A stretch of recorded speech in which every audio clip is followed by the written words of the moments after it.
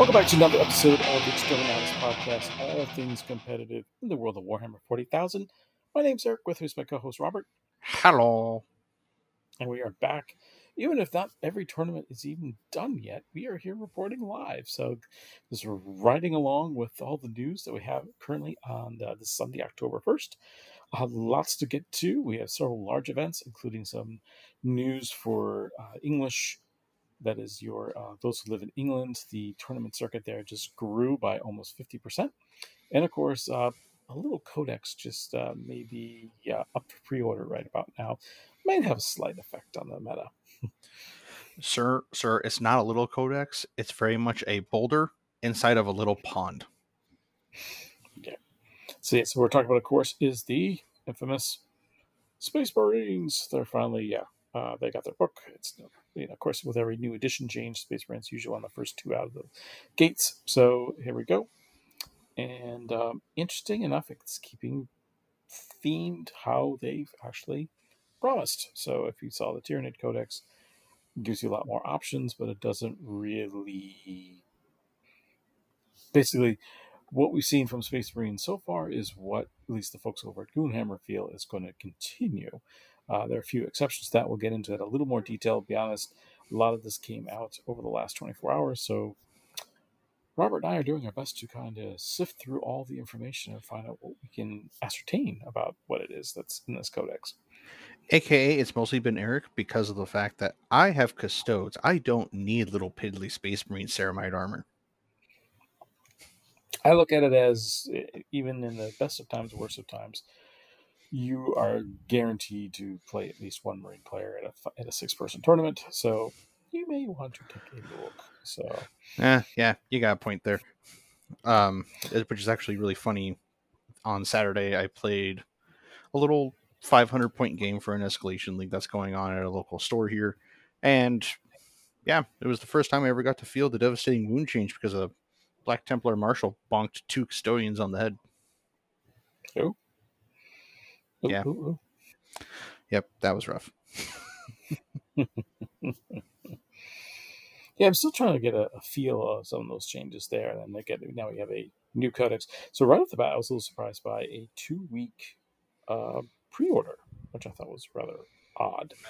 So there's all kinds of thoughts in terms of why exactly Games Workshop is doing that and what's going on with all that. Well, I know the first time that I ever saw a 2-week pre-order window was when they redid Sisters in the tail end of 8th edition, and then romanticizing it right into 9th edition. Right. So it was a very like, okay, 2-week window, and then their book was immediately changed. So it was just kind of sad day. Yeah, it was hard to figure that out. I don't know. Maybe this is a cleaner way to make sure everybody gets it. Maybe it's a way to get around allocation. And those of you not familiar with allocation, that's the whole. I'd like to order 20 copies, please. You get 5. So yeah, I think also may help with that. Yeah, it also gives them time to go, all right, I think producing 300,000 units for the new Space Marine stuff will have enough to cover the launch weekend. We can start producing other things. It's possible. I don't know. I mean, it is a very popular army, and it's also one of those armies you're not going to see that much of a hobby lag. I mean, there's a few new units, but let's be honest, that most players, if they play Space Marines, have the units that they need lying around. And likewise, a lot of people already have a Space Marine army. So even if I'm not playing Space Marines, my buddy might. So they can get the units I need. So, yep. But I'm not going to complain about it too much because Space Marines are the poster children of the game. If they can't have a whole bunch of cool, fun toys, then it's not exactly Warhammer 40k, is it? No, and I'm also not here to tell you, okay, this army needs to be downgraded or whatnot. I mean, that's kind of what we're looking for is any given game, you should have a chance. So if every codex is indeed balance, they all should be able to do what the fluff says. And I think it's interesting the way they've set up this codex, that you can kind of do what you want to do Mm-hmm. based on what you've read, and it still be competitive. So let's dive into our, well, dive it. We'll skim the surface of this to kind of get you, because the first thing that came to mind was, how are they going to do this without chapter tactics? That was always the big burn last year, last edition, I should say, was what was better. Ultramarine stink. This particular chapter is better, so everybody took Iron Hands, and then that got nerfed, and then everybody switched to something else. Now it's, you, as we've seen before with the Tyranids, you choose a detachment that determines your playstyle. Now, if you are playing Ultramarines and or whatever chapter, or your homegrown chapter, it doesn't matter. That's how you want to play them. You found the detachment that works best for you. Mm-hmm. And interesting enough, they are all fairly balanced from what I'm reading here. I mean, obviously, there's going to be some outliers here and there, maybe a unit that I didn't see, but just on the cursory surface, there isn't like, you would never take that. That's stupid. So, Yeah, it's kind of the idea when people were looking at the Tyranid book. Obviously, the three detachments that people are really hyped up on right now are Vanguard, Synaptic Nexus, and then the Classic Invasion Fleet, because that's what people feel are the three better performing detachments. There's no specific mention of which one is the best, because every single one has their own kind of idea. And also, if you're an avid Monster Mash player and you're perfectly fine running 11 models on the table, then you could totally be adept at playing Crusher Stampede. Sure, you maybe go 4-2 at an event, but hey, you're having fun playing big monsters on the table. what's the detachment? It's eluding me. It's the feeder one. That's one. Yeah, it's good, but it's definitely not easy out of the box. That was going to take some practice. Yeah, like I've played 1.5 games of Vanguard Onslaught, and I can tell you the gameplay is super fun and super rewarding when I actually feel like I'm doing something right. Unless I'm playing into Knights on Purge the Foe. And then Knights just kind of go, hey, look, bug. Right. So, anyway, it's Space Marines are very much similar to that. So I'll be curious to see if this trend continues with each codex, because that's always there's always a random cliff we always run into that we've decided to change the design philosophy mid edition, and now here's our new codex, but we're not there yet. So the Gladius Task Force is the one that we've all known and loved. That's your typical what we've been playing all along with combat doctrines. So pretty much unchanged at this point, with the exception of Oath of Moment. Of course, Oath of Moment is across all the detachments, and it's already been talked about. I think we talked about it on this show twice already, but just in case didn't keep up on it, Oath of Moment now allows you to re-roll all 2 hits of a chosen foe, but they took away the re-roll to wounds. But don't snooze. There's plenty of opportunities to re-roll wounds in this book. Yep. Like, was chatting with Eric a little bit before we started recording. Hey, guess what? You put a lieutenant on the table, you get rerolls of ones to wound across the table. Yay! Or something like that. Yeah, exactly. And he's a lone operative too, so he doesn't have to join a unit. It's there's plenty of stuff out there. The Angel Seas Force is kind of your gunline version. Makes all your weapons heavy, and if you already have the heavy keyword, you get +1 to wound if you remain stationary. So kind of nice there. The Go ahead. It was the Angeville Siege Force is that of Iron Hands and Imperial Fists with a heavy tank gun line is kind of the theme that you could chase after with that pretty easy. It's definitely Imperial Fist, but interesting. Iron Hands can also dip into the Iron Storm Spearhead, which is inspired by, has a lot more to do with vehicles.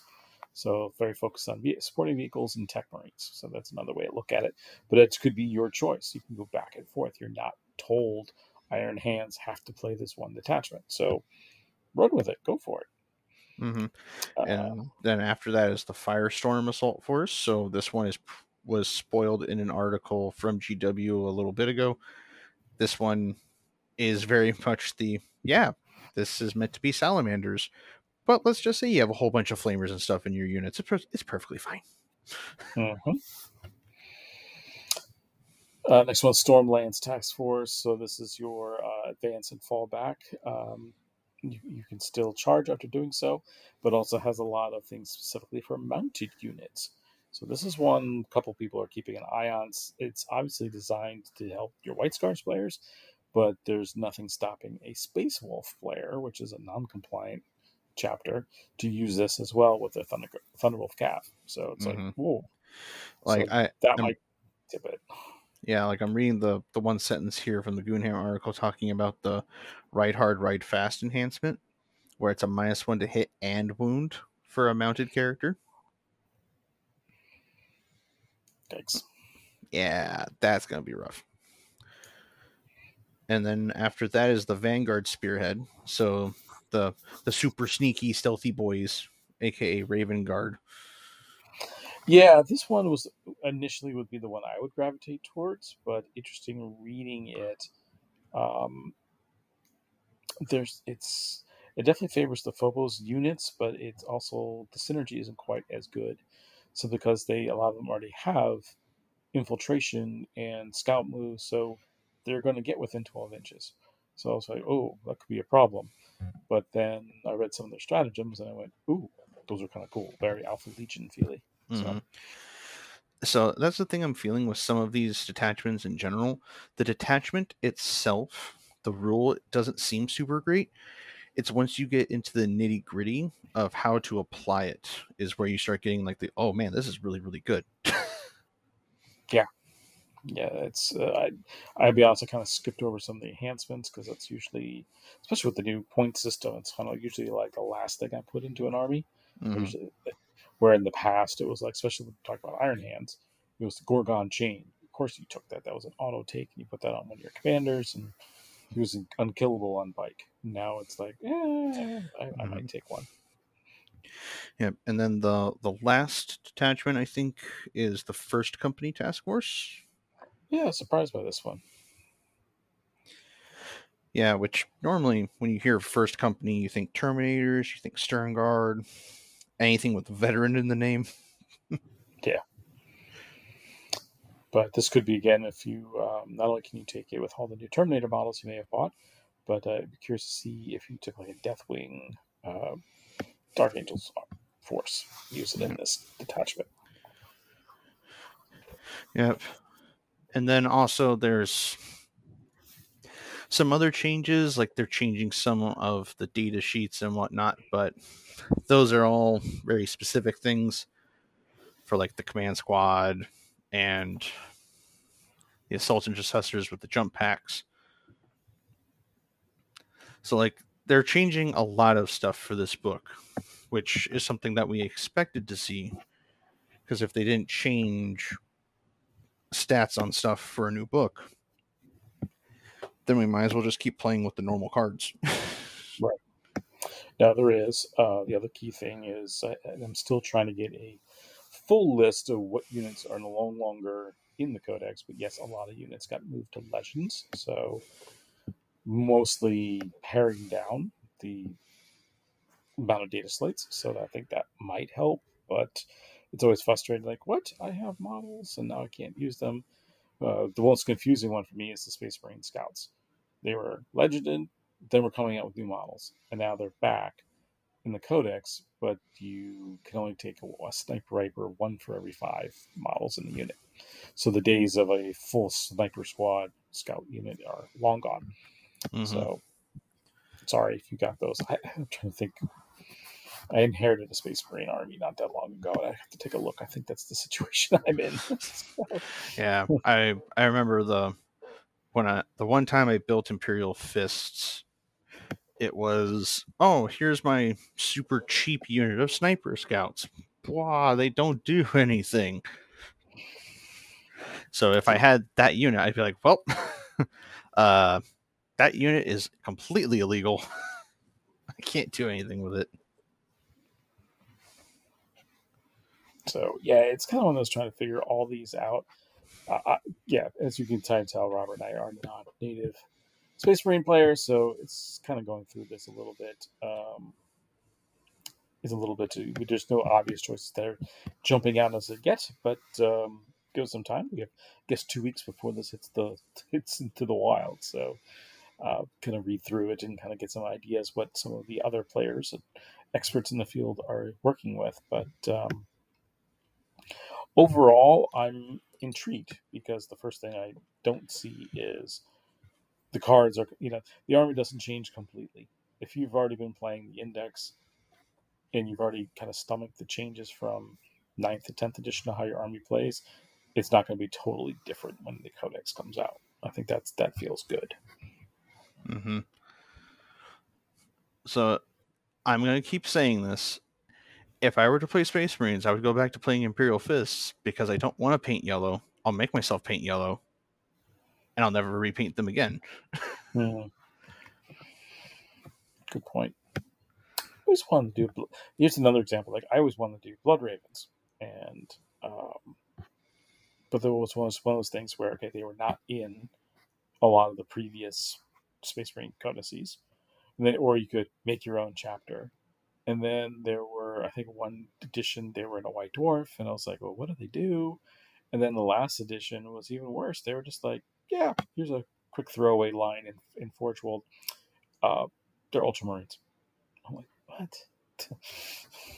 So now you can kind of play them how you want to play them. So I'm like, okay, cool. Yeah, I just know for me it would be like, oh, here's my bunch of intercessors with heavy bolters if I can find them. Bang, bang, bang, bang, bang, bang, bang, bang, bang. Robert, you're behind by 45 points on primary. I'm tabling them. I don't care. Bang, bang, bang, Yeah. bang, bang, bang, bang, bang. I will catch up in later rounds when they're all dead. So anyway, so yeah, a lot more to come on this. So this is kind of our cursory look at it. Like I said, we've got a couple of weeks to kind of dive into this and find out what else there is in the Space Marine Codex. But okay, based off of what we've seen now, we've seen 2 codices in 10th edition. We've kind of seen the rollout. Thinking of the armies you do play, Robert, what do you expect to see for your upcoming armies? Well, since I already looked at the Tyranids one and I was super excited at the fact that here's your 6 flavor of Tyranids, they're each very different feeling. So, oh, here's your 6 or 7 Space Marine detachments. They're all very different flavors. All right, cool. I would generally expect the trend to continue that if your army has some form of diversification between heavy armored company, highly mobile, a melee unit, like something along that lines where it skews you into an idea, expect a detachment that kind of pairs into that idea. Now, for things like Tau, that might be a little bit hard because it'll be like, oh, here's your crisis suit detachment, here's your tank detachment, and then what else after that? Farsight Enclave? Melee Tau? What are we going to do about it? Yeah, the Talon's interesting you brought up because first thing, obviously, they have the 2 strike forces. The Cayenne, which is the patient hunter versus the swift strike guys, and we've only seen the patient hunter so far. So obviously, the swift strike will be next. But then you're right. What's after that? Because I'm blanking on the name. The not spheres. What do they call it? Anyway, the chapter tactics for Tau. I can't think of the name of it. Like there was the one group that had all the uh, high tech weaponry. Like they had all the experimental weapons and stuff. I don't see that flowing over to a detachment. I can't imagine I'm trying to remember how they did it in Armageddon. I don't remember Tau having tank detachments per se, but they did have some armored groups, and I could definitely see a Farsight themed group as well. Mm-hmm. So that could be interesting, but I don't know how that'd be different other than it's just crisis suit buffs with stratagems. I'm not sure. That's an interesting one. Yeah, a really easy one though would it's obviously orcs because orcs you have the 6 different clans that exist, so Yeah, it's really easy. You have one detachment that moves faster. You have one detachment that gets to do a whole bunch of rerolls because they're lucky. Then you have the Vanguard detachment because they're all purple, like all of that stuff. Could see that. Yeah, definitely. You got your truck, speed boy, speed freaks type thing. It's all the vehicles get buffs, that sort of thing. The Goths, it's kind of a focus on kind of be like the Terminator version of the elites get more attention. That should be an easy one. I'm also thinking for Eldari because there's still the big, there's still a lot of backlash against them, and what are they going to be look like post Codex? And even like the Craft World. Okay, you got the speedy ones with Sam Hain. You could have like an infantry buffer with all the is blanked on it. The Not BLTN? Yeah, BLTN one. Yeah, because I remember I'm them sure by there'll be, colors. So yeah, I'm sure there's going to be an Anari one that's specific, or maybe there isn't. That's the whole point. I don't know. It's going to be interesting to see how they balance that out. Yeah, because generally, with the idea of Crusher Stampede being around in Tyranids, if your army has something equivalent to a monster mash list, there's probably going to be a detachment for it. So in the case of Eldar, it'd be Eandon, and all right, your Wraith characters get crazy buffs. Your Wraith Guard and Wraith Blade units are just super wacky, but you're playing a much smaller army. Sure, you're durable, but you're fairly slow. Right. So I for Drakari, I am completely. At first, it was easy. Then I realized, how are you going to get 6? I can think of 3. Can't think of 6. Well, at that So point, you go one pure Kabbalite, one pure Witch, one pure Homunculi. Then you go Real Space Raiders for 4. So, like a combined force. right, which is what we have Um, now.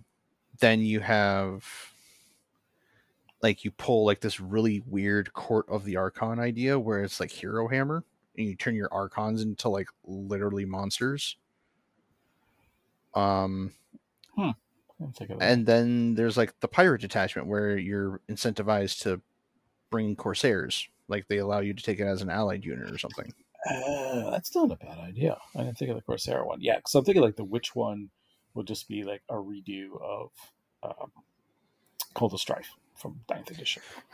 Yeah, they'll probably That touch on was the 3 main ones. So Blackheart, Crimson Strife, and then which one's the main homunculus one? what is Urian? What is he?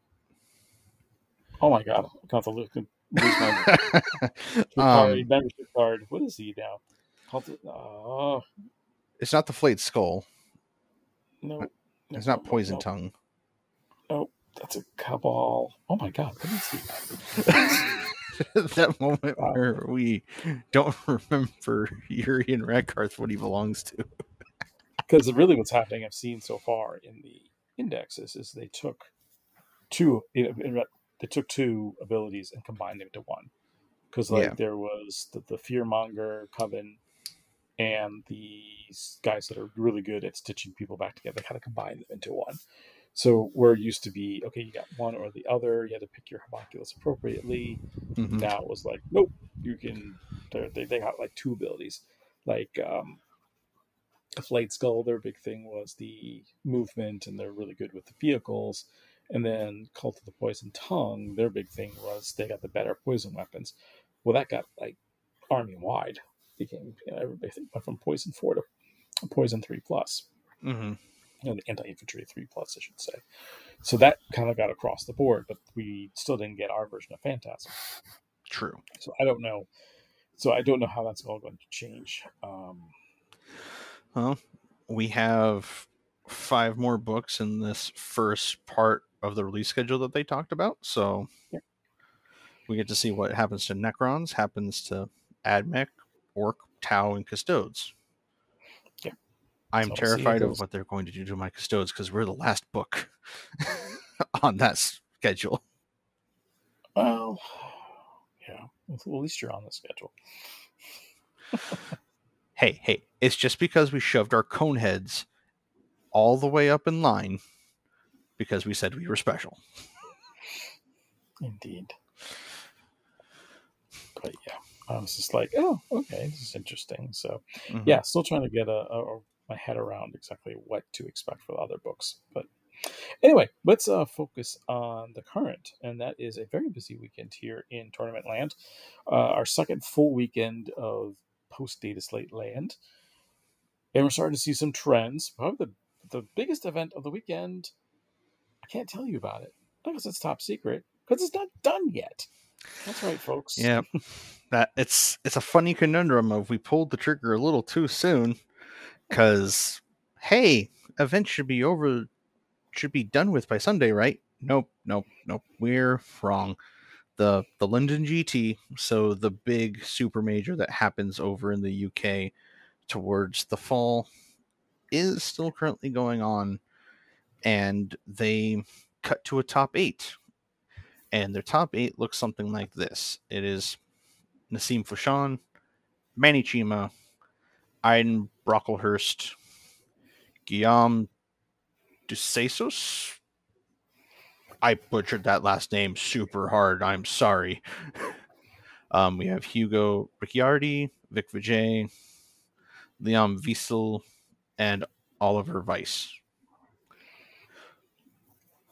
And I counted them earlier. There is 2 normal Marines, 2 Chaos Space Marines, and then the rest are all Eldar.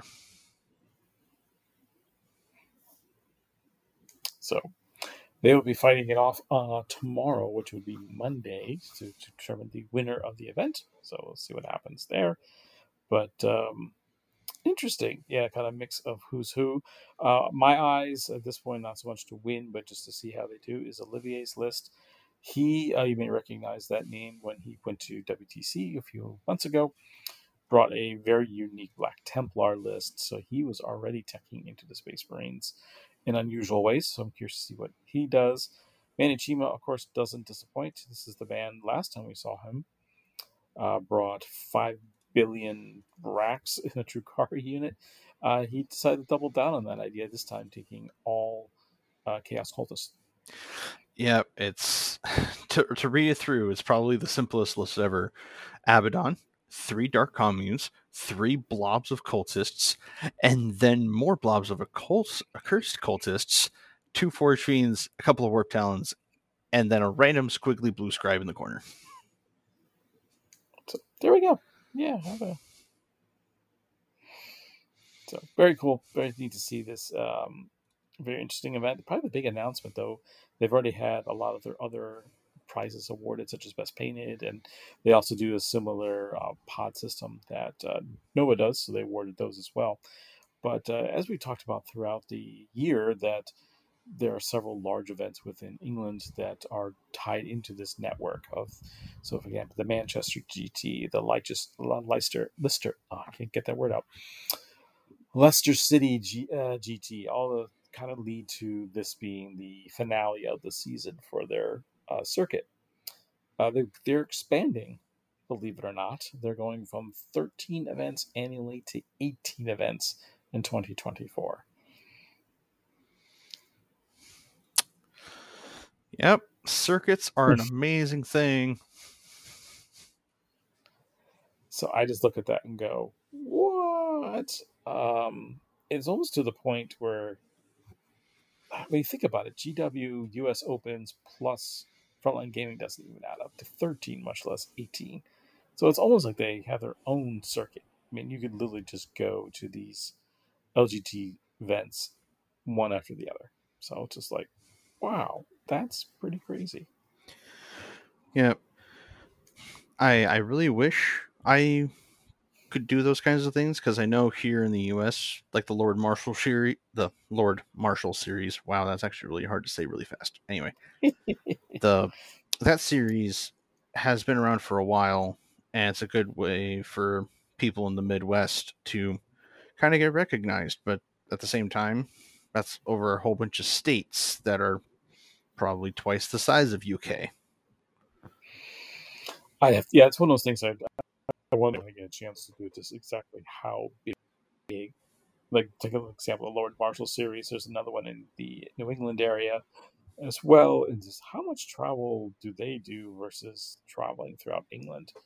And because that's one of the key things that makes the English meta so different, is that the names rattled off there in the cutoff. the names we talk about in every tournament. So the Mm-hmm. David Gaillards, the Vic Vijays, the Manny Chimas, they know they're going to have to play one of each other to win a tournament on any given Sunday. And that's an interesting standpoint. Whereas here in the States, the Ben Sherwins may never play a Junior Fleahy simply because one's in the Midwest and one's in California. Mm-hmm. Likewise, you got like an Anthony Finella who's on the East Coast may never play Dan Olivas here in Arizona. So it's just one of those, and all of them will rack up huge point totals, as they win their respective tournaments. Mm-hmm. And then it comes down to the classic chase for LVO at the end of the season. So, but again, that's also kind of the fun is you aren't playing against these big titans until the end of the series, whereas over in the UK and other little more dense populations, I'm pretty sure Manny and Nassim will go, "Oh, hey Manny, how did you do your event last weekend? Oh, Absolutely. I won it last time. Oh, did you change anything from your list then? Nope." All right, I need to redeem myself. Urian's part of the Prophets of Flesh, by the way. That's the one. I knew it was something flesh. Yep. And it's the Dark Creed, who are the ones that cause all the leadership buffs. And then, of course, the Coven of 12 is the ones that had all the crazy rerolls. That's the one Manny took with all his Racks. racks. Yeah, because they did rerolls to wounds or something like that. He had like what 180 racks or something. 6 maxed out units, so yeah, 120, something like that. That's wild. Insane. Yeah. So we're going to come on back to the US a little bit here and talk about events that have actually finished. What? So, all right, where are we headed first? Well, I think we're going to start down in Florida. This event was won by an alligator. It was the greatest play ever. He brought a Warhound Titan, won every single game, 101-0. I don't think that's what happened. No, absolutely it was not. It was the Crucible 2023 major event, and this one had a solid 82 players sign up. Yeah, and of course in Florida, one would expect, and they did come out in force, the good folks from Art of War. Yep. So the top 5 for this event are something along the lines of this: is John Sweet with Black Templars. FYI, he's the only non-Art of War member in the top 5. In 4th place, we have Nick Nadavati with Black Legion. In 3rd place, we have Quentin Johnson with Eldar. In 2nd place is Jack Harpster with Black Templars. And in 1st place is John Lennon with Tyranids. Yeah, it's funny. Siegler finishing 7th. He just, I wonder if he's allowed back in the house at this point. Yep, but it was a noticeable thing of when you look at the armies that they brought, it's very on brand for what army they would play, except for maybe Nick. Nick kind of has a bias for Eldar, if I think correctly, and he showed up with Black Legion. That's a bit of a shock. Like usually, he's been talking up his Genes of their cult for quite some time. So all of a sudden, it's like, what? Well, I mean, with the nerf bat that they got, I can understand why he would move away from them. But yeah, like Siegler is back on Tau. John is back with his Tyranids. I don't remember Harpster that well, so I don't know if he's a big Templars fan or not, but it seems like an army that he would play off the cuff and do really well with. Yeah. So in this case, we've seen so far I believe it was a invasion fleet or an assimilator swarm won another event with Tyranids, and now we get to see a Synaptic Nexus, which I think is the one that most people are going to gravitate towards now because of the flexibility that it has compared to other ones. Okay. Because Vanguard Onslaught is cool, and given that you can make it work, it's super rewarding. But from what I've been seeing and comparing everything, the Synaptic Nexus, you just get to have all kinds of defensive capabilities, offensive stuff. Like, looking at his, he has double Maliceptor, 3 Neurolictors, a total of 9 Zoanthropes, and 3 Exocrines. So all that's going to sit within Synapse range, and it's all going to get the buffs of the detachment. Interesting. Huh. It's a neat little way of stacking things up. I didn't think of that. Okay. Yeah, in my last game, I tried that kind of idea where I ended up bringing a Tyrannofex, double Exocrine, and a Hive Tyrant.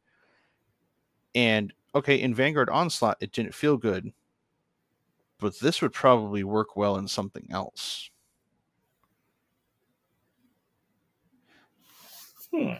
So I think all of the super spooky bugs that I got are now going to go into the pile of shame. I don't know yet. But yes, congratulations to John winning with his NIDS. We get to see if their splash can survive the Space Marine boulder that is dropping in the lake. Yeah, we'll see how that all works together. I'm also curious to see what he does, what changes they make and all that. But yeah, still leaders of the pack at this point and able to sweep that particular event. Mm-hmm. And then I think we're going to kind of stay. No, we're going to Alabama. We're going to Come the Apocalypse. This one had 32 players show up. So they filled up to their own capacity for 5 rounds. And their top 5 looked something like this. We have Mark Perry with Chaos Space Marines. In 4th place, we have Cliff Nelson with Black Templars.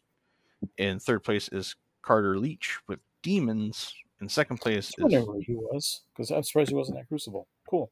Sorry to interrupt. I'm guessing Carter is a familiar name for those of us who actually know who he is. Carter Leach, back in 6th and 7th edition, carved a name for himself. He actually played a full-on Corsairs list. And actually using the rules right out of White Dwarf. And for those of you who don't remember those crazy rules, the short version was they had kind of I charge you. They could fall back before you made contact with them. So they could bait you into making charges you didn't want to make. But the bad news, they had some sort of weird leadership debuff thing to themselves. So if they took leadership tests, they just crumbled real fast. So it was very much a high risk, high reward army. And he was like the king of Florida. And it was between him and Lawrence Baker that year at LVO to see who could master that list the best. That does make a lot of sense why I wouldn't know who he is, because I never saw that Corsairs list. Yeah, it's pretty wild. So to continue on, in 2nd place is Charles Barber. He will not cut your hair because he's playing Tyranids. He will just eat your entire head. Yeah, cut your head off. Exactly. And only losing it out to Daniel Hester's with Eldar. Very nice. So curious what Mr. Charles brought. So Charles did in fact bring the invasion fleet, so the generic detachment.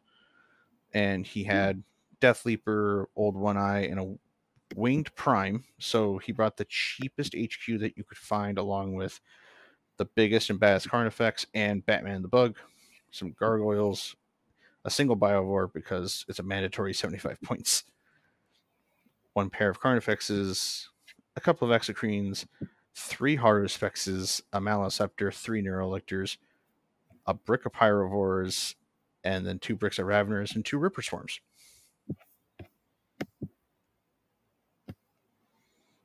Yeah, that's a list that can definitely benefit from going, I want lethal hits this time, or I want this, or I want that. Because those Harvespexes get like 14 to 18 attacks or something like that. It's crazy. Wow.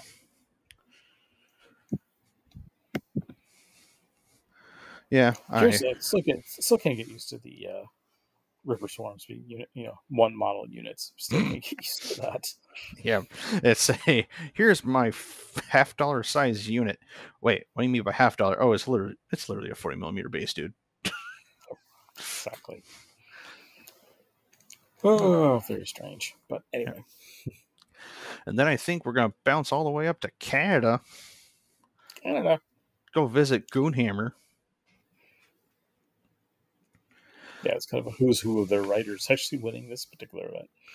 Yep. So the Goonhammer Open had a resounding 40 player show up. And their top 5 is very much something like this. We have Eric Singer with Blood Angels. We have Kyle Thomas with Deathwatch. Justin Signer Delrome. Hopefully I said the second half of his last name right. With Death Guard. In second place, we have James Kelling with Eldar. And in first place is Logan Intonation with Tau. I'm glad you tackled that one. Yeah, I saw that too. I had no idea how to pronounce that one. But yeah, Tau's going to think it's going to be one of that sneaky codex or index at this point that's going to benefit from the new point values. There's a lot of stuff in that code in that index now. You're going to see a lot more. I think more Tau players do better. Mm-hmm. Yeah, like looking at it right now, he actually brought Longstrike because Longstrike's 140 points, and then he's still able to fit 2 Breacher teams, 2 Stealth Assist units, 2 things of Sting Wings, and that's all the chaff. And then it's a Ghost Keel, 2 Hammerheads, some Piranhas, 2 Riptides, a unit of Tetras, and then 2 Devilfish. And I think what I understand is the big difference is that he probably only takes maybe he doesn't bring the Devilfish, or maybe there's 1 unit less, the heavy hitter stuff. It's now he gets a little bit more toys to get on the table. So. Yeah, because so in total he has 4 Piranhas on the table because it's 2 units of 1 and 1 unit of 2. So if he wanted to, he would have to he'd have to give up probably a Piranha squad or give up something else to squeeze in the second unit of Tetras, which is what you usually see people running around with. So that way you get extra rerolls when they're guiding a unit. But at the same time, having a single unit of Tetras means you can hide them much, much better. Yeah, for those who don't know, the Tetra is it's a forgeable unit, and it has like a Markolite, basically bomb for lack of a better term. It can scan multiple targets for Markolites. I'm not sure how it works in 10th anymore, but that's what it did in the past. When Tetras are guiding a unit, that unit can re-roll either ones to hit or ones to wound against the spotted target. Wow. Okay. And that unit is only 80 points. Yeah. And they're small little speeders. They die pretty quick, but it's one less. It's like one of those things where I have to shoot those, or I actually shoot the crisis suits. I don't know what to do. That's actually what I just realized. Logan didn't have any crisis suits in his list. Interesting. Okay. Yeah, he had Hammerheads, he had Ghost Keels, and he had Riptides. He had no crisis suits. Okay. Interesting. It's the kind of Tau that I would play because I would want to play triple Riptide, but that's just me. I really like the idea of going wide with Ghost Keels and Stealth Suits. Mm-hmm. Just being that sneaky army around the edges, because I really like, especially when they upgraded the Stealth Suits. Now that they can get like a fusion blasters as well as burst cannons, I was like, oh, those are cool. But I have a feeling that it just doesn't have the staying power to withstand the game for 5 turns. But I don't know. I wouldn't know either because I don't own Tau, and I'm going to try and be a good boy and not own Tau soon. So now we're going to go to Maryland. Maryland? Yeah, this one kind of threw me through a loop because they have 2 events with the same exact name, except for the fact that one has a capital F in 4 and one does not. So we're going to read the singles event because that one makes a lot more sense to me. It has a nice healthy 42 players, and the top 5 is along the lines of Ken Knox with Deathwatch, then Wallace O'Donnell with Death Guard, Adam McAmer with Space Wolves, Mark Hurdle with Ultramarines, and then Larry Oliver with Tyranids. So looking at this, they have 4 undefeated folks.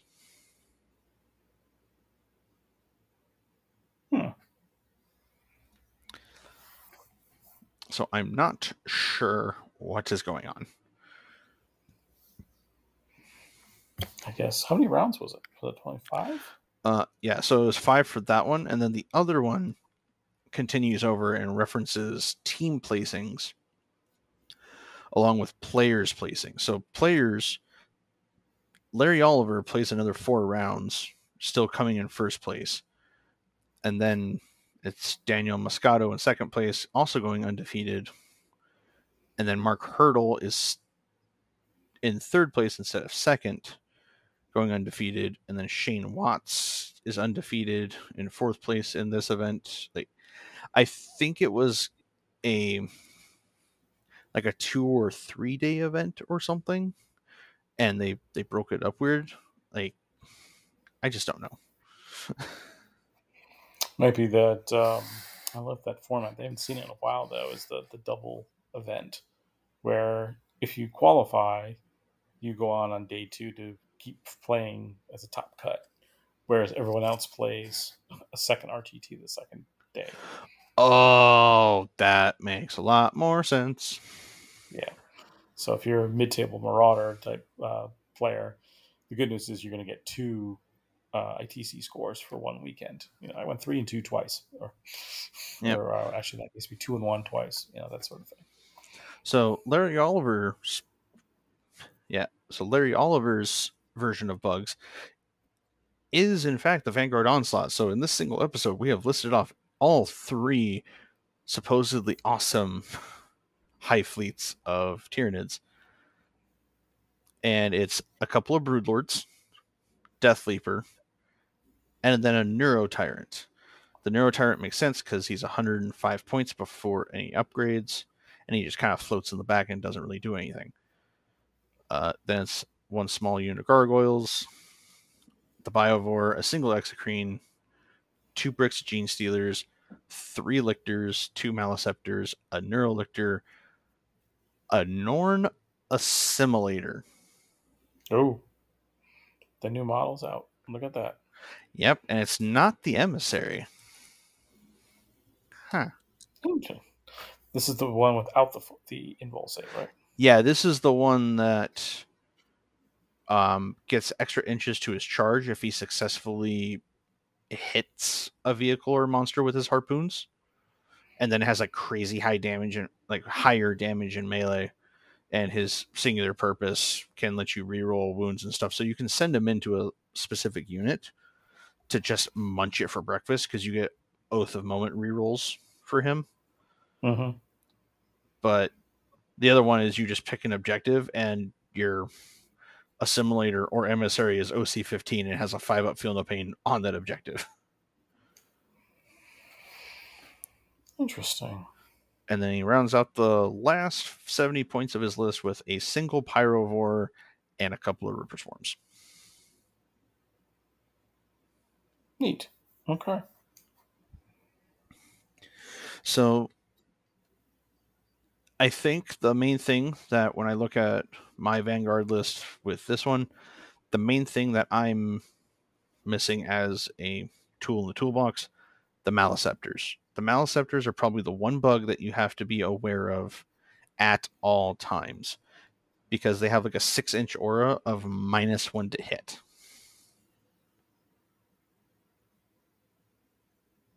So if they follow around something like the Norn Assimilator, they just kind of go, hey, yeah, guess what?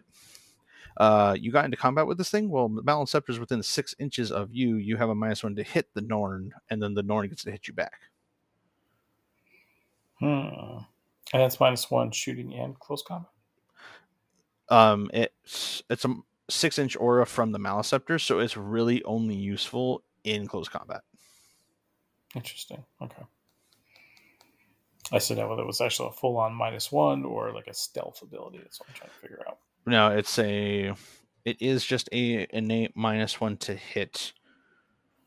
I'm going to double check to see if it applies to the enemy unit or if it's just -1 to hit everything within 6 inches of the Maleceptor. Because, yay, I bought the book. I use the code. I have quick access to thingies. But yes, the Maleceptor is probably one of the most important bugs ever. Okay, so yes, while within 6 inches of the Maleceptor, it does not care what kind of attack it is -1 to hit. And if you're below half strength, you're also -1 to wound. Wow. That's harsh. Yeah. And this is on a toughness 11, 14 wound, 3-up save model with a 4-up invuln.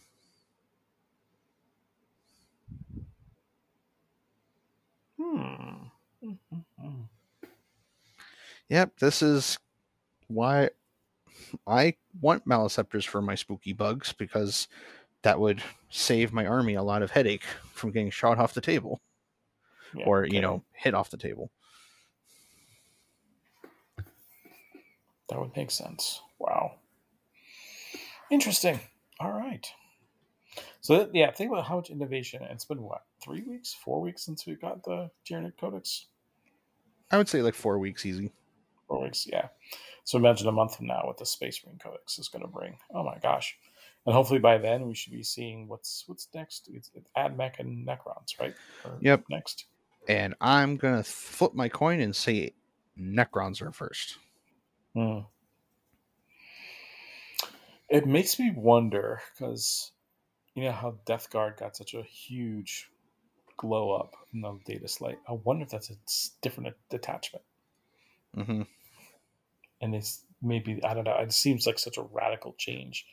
I'm curious to see. I'd also be curious to see what AdMech brings in terms of other detachments. Again, because everybody's not particularly thrilled about the Rad Bomb attacks, but I don't know. I'd like to see it actually in play. I've seen, especially now with the Battle Shock changes. Yeah, I've kind of accepted the fact that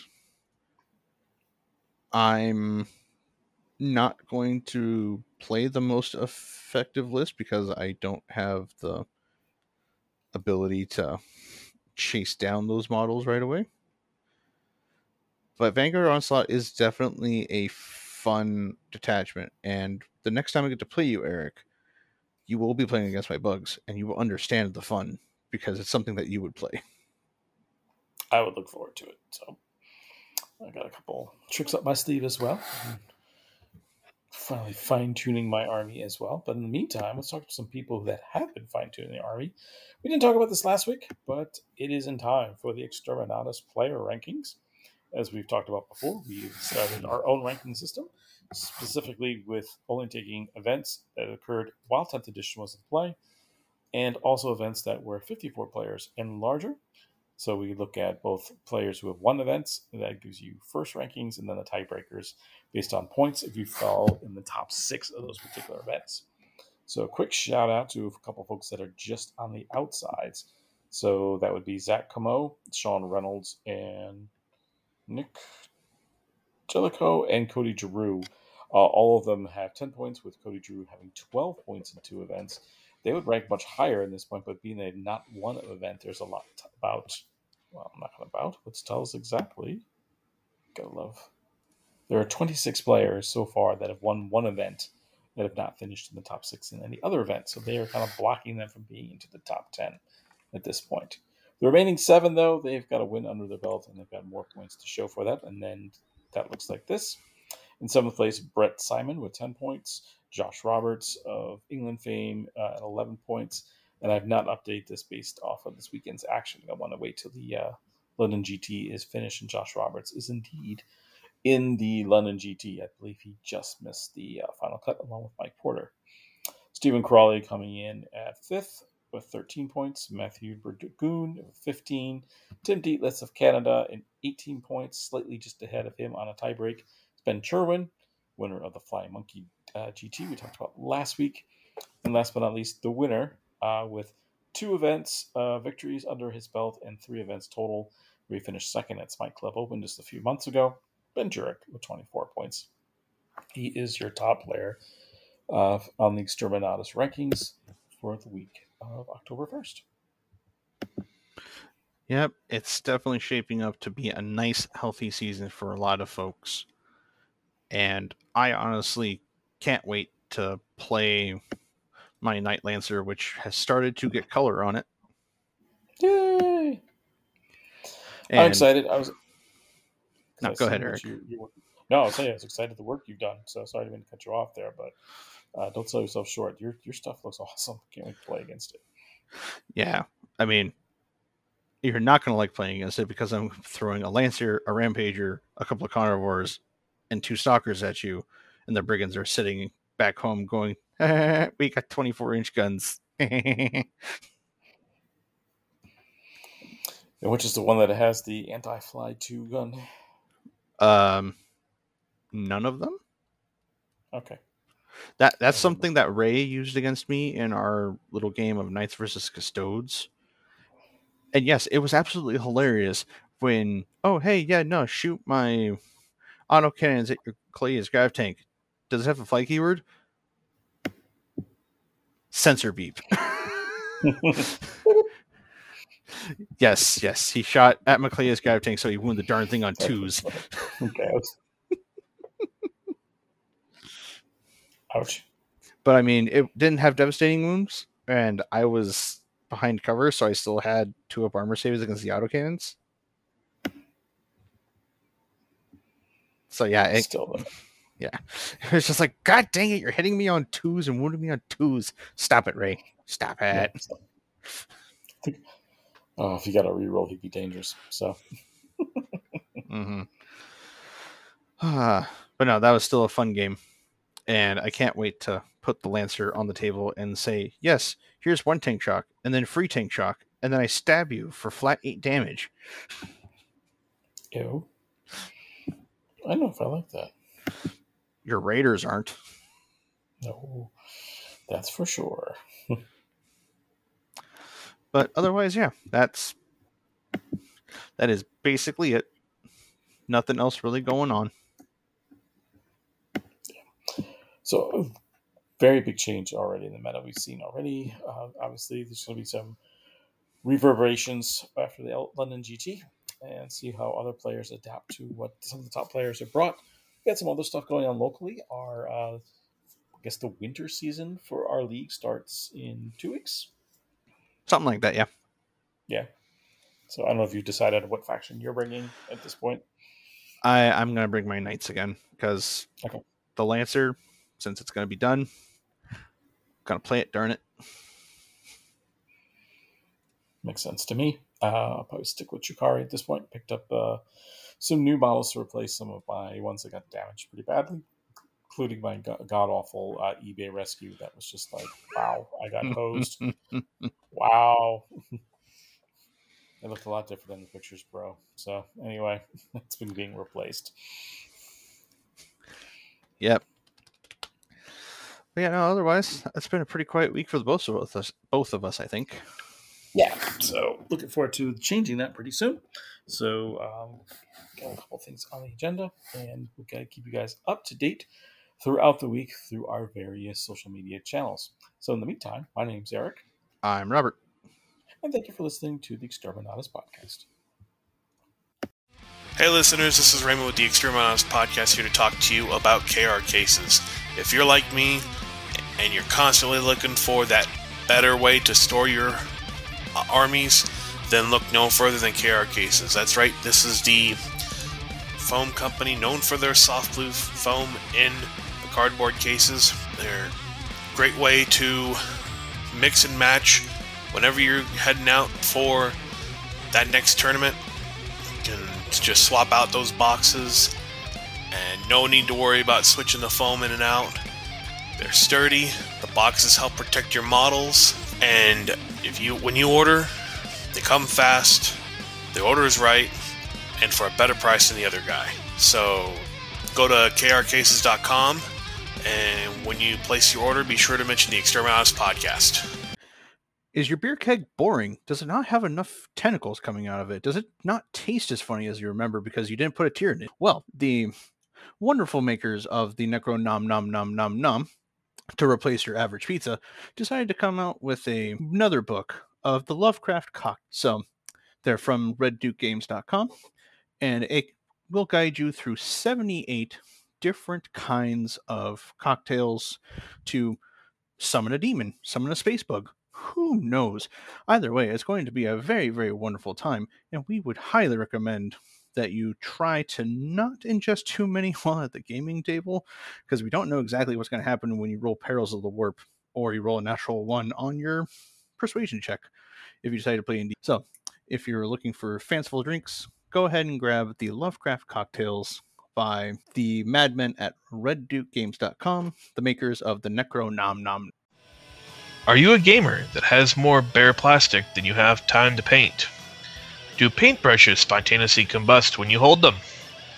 If either of these is true, contact White Crow Studios and get your models painted by a college-trained professional painter. You can contact Bo at whitecrow.commissions@gmail.com and view his previously painted models at White Crow Studios on Facebook.